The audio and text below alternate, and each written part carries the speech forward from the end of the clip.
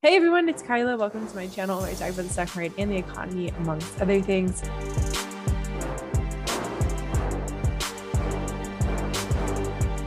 This is part two to my vibe session piece. It's going to be talking about the data behind why I chose the terminology of vibe session and just talking about what's going on, how people are feeling, and why it's so important to talk about how people are feeling. So people think that things are bad and they're right? You can't seriously look at someone who has had their grocery bill double in price and say, well, look at those industrial production metrics. You should be feeling pretty good about yourself. And industrial production metrics are actually slowing down. So there's nothing to feel good about in that sentence. There's just a gap between the reality of economic data and the interpretation of that reality for the everyday person. People are super worried that Google searches for recession have surged, but searches for unemployment benefits are at all-time lows. The job market is stable, which is good, but inflation is eating into savings, wages are flat, etc., which makes it bad for people right now, even if unemployment is low. Inflationary pressures have impact. People are beginning to fall behind on rent, housing market is still a nightmare, and a summer BBQ is 17% more expensive than it was last year. And that's really not sustainable. People cannot keep on managing higher prices for daily necessities with stagnant income, which is a whole mess of wage price spiral worries, etc. A ton of nuance there. But how do you even begin to fix that? And that's the whole problem, right? California is doing $1,000 checks for everybody, which will ease consumer pain, but it only worsen inflation. If supply remains the same, but demand goes up, that's the equation for higher prices. But people need support during times of uncertainty, so it's a constant balancing act of how much pain can they handle versus how can we fix it. Monetary policy is all about normalizing supply and demand to an extent, and we either have to produce more or stop buying stuff, which is a pretty simplified version of it. Talking about more supply, energy is the common denominator. I talked about this a lot. Energy goes into everything, food, gas prices, etc. This is one of the hardest things to solve for because the incentives of oil companies are totally skewed and it takes a really long time to ramp up production, etc. There's a lack of supply since the mid-2020s. The US has lost the ability to process over 1 million barrels of crude per day. Russia is still a core producer of oil, but even that is dicey. Libya is in a political crisis. OPEC Plus is tapping at the door of spare capacity, which is basically how much more oil they can produce. And they're saying, no more oil left. But as Javier Blas highlights, things are a balancing act. If OPEC Plus runs completely out of spare capacity, or investors believe it has, then oil could become a runaway market. From today's standpoint, more crude is needed, but it's also clear that high prices are part of the solution to the current problem. Oil demand needs to decelerate. We need to stop demanding so much oil. The ever tricky normalization of supply and demand. And there's a lack of desire to increase supply. Exxon will be posting a huge quarterly profit of $18 billion. They're investing more in oil production, but they're also tripling their share repurchases to $30 billion in an effort to return cash to shareholders. It's reductive to say that the whole reason oil prices are high is because of price gouging, but there is an element of that in there. But that makes the energy equation that much more difficult to solve because we need policy in order to produce more oil. There are several things that fiscal policy could do to expedite oil. Employ America has discussed this extensively, and investors need to have incentives too. People are not interested in investing in oil when they don't think that they're going to make money from it. The investment industry is not altruistic. They do not care about anything but money. If you only care about money, you're going to look at the slowdown across the economy and rising interest rates and go invest in something else. And that hurts oil production ultimately. And oil companies have zero future policy support. The other reason that investors don't want to invest is because policy wants to get rid of oil. As Alan said, I want to make you extinct in 5 years, max 10, but also please spend a ton of money in the next 3 months. Why would you invest more if you know someone is just trying to get rid of you? Broadly speaking, solving supply is difficult. Freight rates have been falling, down almost 40% from the highs, and companies like Bed Bath & Beyond are going to discount all the excess inventory that they have, which will hopefully help ease things up. But energy. And then you can get into less demand. So there are some signs of price pressure easing. So No Opinion wrote an article discussing this in depth. Falling freight rates, commodity prices, rents, GPUs, uptick in inventory are all going to help push prices down. But composition of inflation might make it difficult. As Lisa highlights, the US has had a lot of services inflation versus physical goods inflation, which makes it so the Fed will likely go further in hiking rates into a restricted area than other central banks, just because of the composition of the inflation that we have. It's more services based versus good based. August, and people are spending less.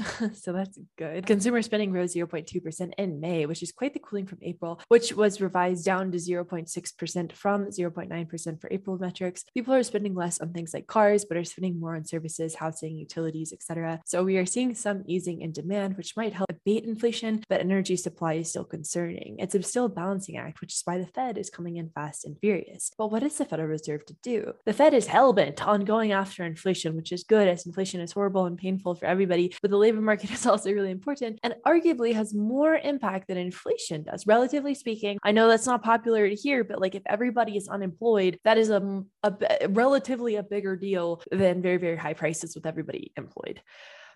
It's one of those hard truths, right? This is the Fed balancing act. How hard are they going to swing on inflation while making sure the labor market is okay? Unemployment is sticky, higher prices are too, but people losing their jobs is really, really bad. And as many have highlighted, the Fed has a toolkit that can only turn the dial back on demand through the forcing function of making life harder by raising rates, which isn't great. The Fed is now laser focused on calming things down, but calm things down is more of a knockout punch versus a cup of calming tea. The Fed is hyper vigilant right now. Stocks, the Fed's going to be watching equities. If those start popping off, they could push against it, as Stan chart has highlighted.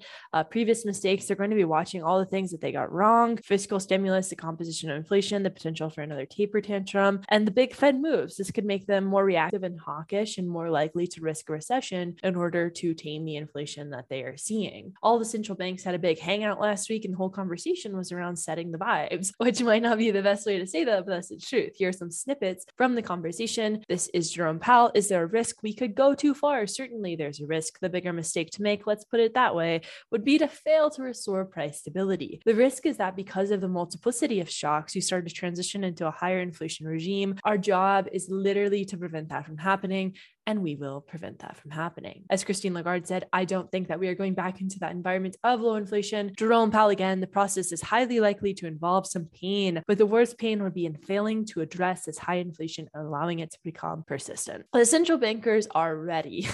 They're intent on restoring price stability, and they recognize that things could get bad. The bond market believes the Fed, good for credibility, as Kathy highlights, but the whole point is that maybe the Fed won't have to go as hard as they think they will, which is net pretty good. The market is pricing in lower inflation worries, but this is a rapidly unfolding situation. Energy is still weird. The housing market is easing, but still has ways to go, and our systems are crumbling. Just because the market is pricing it in doesn't mean the everyday person feels that. It's complicated, which I know isn't the answer that everybody wants to hear, but that is the truth of it. It is complicated. It is confusing, and it's difficult to tell what's going on. And I think this from Guy Labas, who's on Twitter, is pretty good. It's his midterm outlook. He said, making matters more complicated is that the US is bouncing between deflation 2020 and inflation 2022, troubling rapidly. We can only conclude that the economy remains in disequilibrium from the pandemic and policy shocks in recent years. The nature of complex systems is that when they are out of balance, they typically jump between alternative equilibria. For our purposes, that means the most likely follow-up to an uncomfortably high inflation is an oscillation back to disinflation, and so forth until we reach an economy-wide price equilibrium, perhaps as late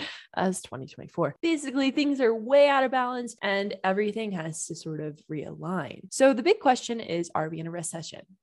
No, we're not. We're not in a recession.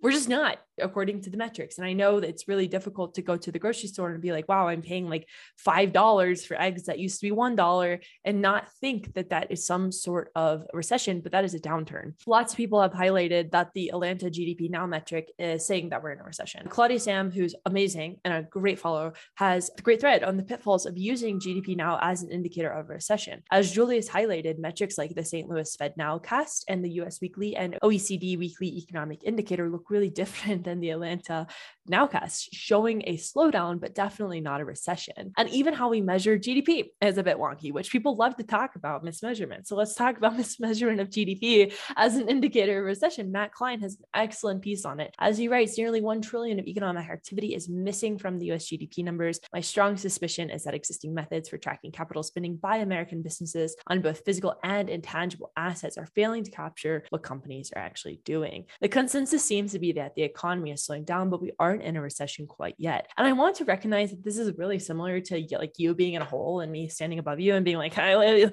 least you're not at the bottom. At least you're hanging on to the sides, And it doesn't really matter what the people are saying if people are feeling bad. Like everybody's feeling it. I'm feeling it, you're feeling it, and we're all feeling bad. And the only reason, simplistically speaking, that it's important to look at the data is that things could get better soon. That's kind of what the data is saying. Inflation could be easing. The labor market is still okay. The Fed might not have to go pedal to the metal. It's frustrating and stupid and dumb because the Fed should have moved faster. Of course, fiscal policy should be more additive to monetary policy. Oil companies should recognize that we are in an energy crisis and we shouldn't have to be relying on oil in the first place. A lot of people will comment things like, the economic data is manipulated to make things look okay. And this covers everything. No hand wavy woo woo required. And like, sure, I don't know. You could look at what companies are saying, although that's probably manipulated too. I'm not sure. All data is probably not right? But we have to kind of deal with the data that we have in order to make good decisions about the future. It's fine to complain about things being misleading or wrong, or be like, look at true inflation, whatever, that's shadow stats. Like, sure, okay, things are really bad. How can we improve it? Just complaining about the metrics isn't going to make anything better for anybody, right? That way, we can figure out how to make better decisions around it. But that just goes back to the point made earlier. Economic data is sometimes similar to that comet crashing at the earth when the dinosaurs are standing, and it's like, but the industrial production metrics are so strong. And that's why consumer sentiment, how people are feeling, what they're doing, is important. And I think this snippet from the book Noise by Fisher Black of Black-Scholes explains it well. Expectations follow no natural rules. And so many have described something similar: reflexivity, animal spirits, etc. This paper from Alistair Macaulay describes it really well, where social media drives sentiment to a certain extent. Narratives drive sentiment. As Jonathan Farrow highlighted, we've literally been in like 17 different macro regimes this year. The Fed won't hike. The Fed will hike 50. The Fed won't hike 75. The Fed will pause in September. There's a small chance of recession. We're in a recession. 50% chance of recession. Recession, but shallow. Things move super quick. The most important part of all of this is people. That's all that matters. People. And there's some truth to this tweet too, where somebody tweeted out, if you want the air conditioner to be set to a lower temperature, would you describe it as turning it up or turning it down? And it was split 50-50. And the person was like, this leaves me despairing of our ability to inhabit a shared reality, which I think has an element of truth. I have my notes linked below, my reading list linked below. I'll have a couple of partnered YouTube videos out this week, so keep an eye out for that. I'm on TikTok, I'm on Instagram, I'm on Substack. I am launching a Kyla Notes Substack where it's going to be more of like, what is Kyla thinking about, which I don't know how I feel about it yet. We'll see how I feel about it. I feel like I've been talking about it for a while, so I'm just like, go do it. But yeah, I hope you're doing well. Hope you're having a good time out there, and I'll talk to y'all soon. Bye.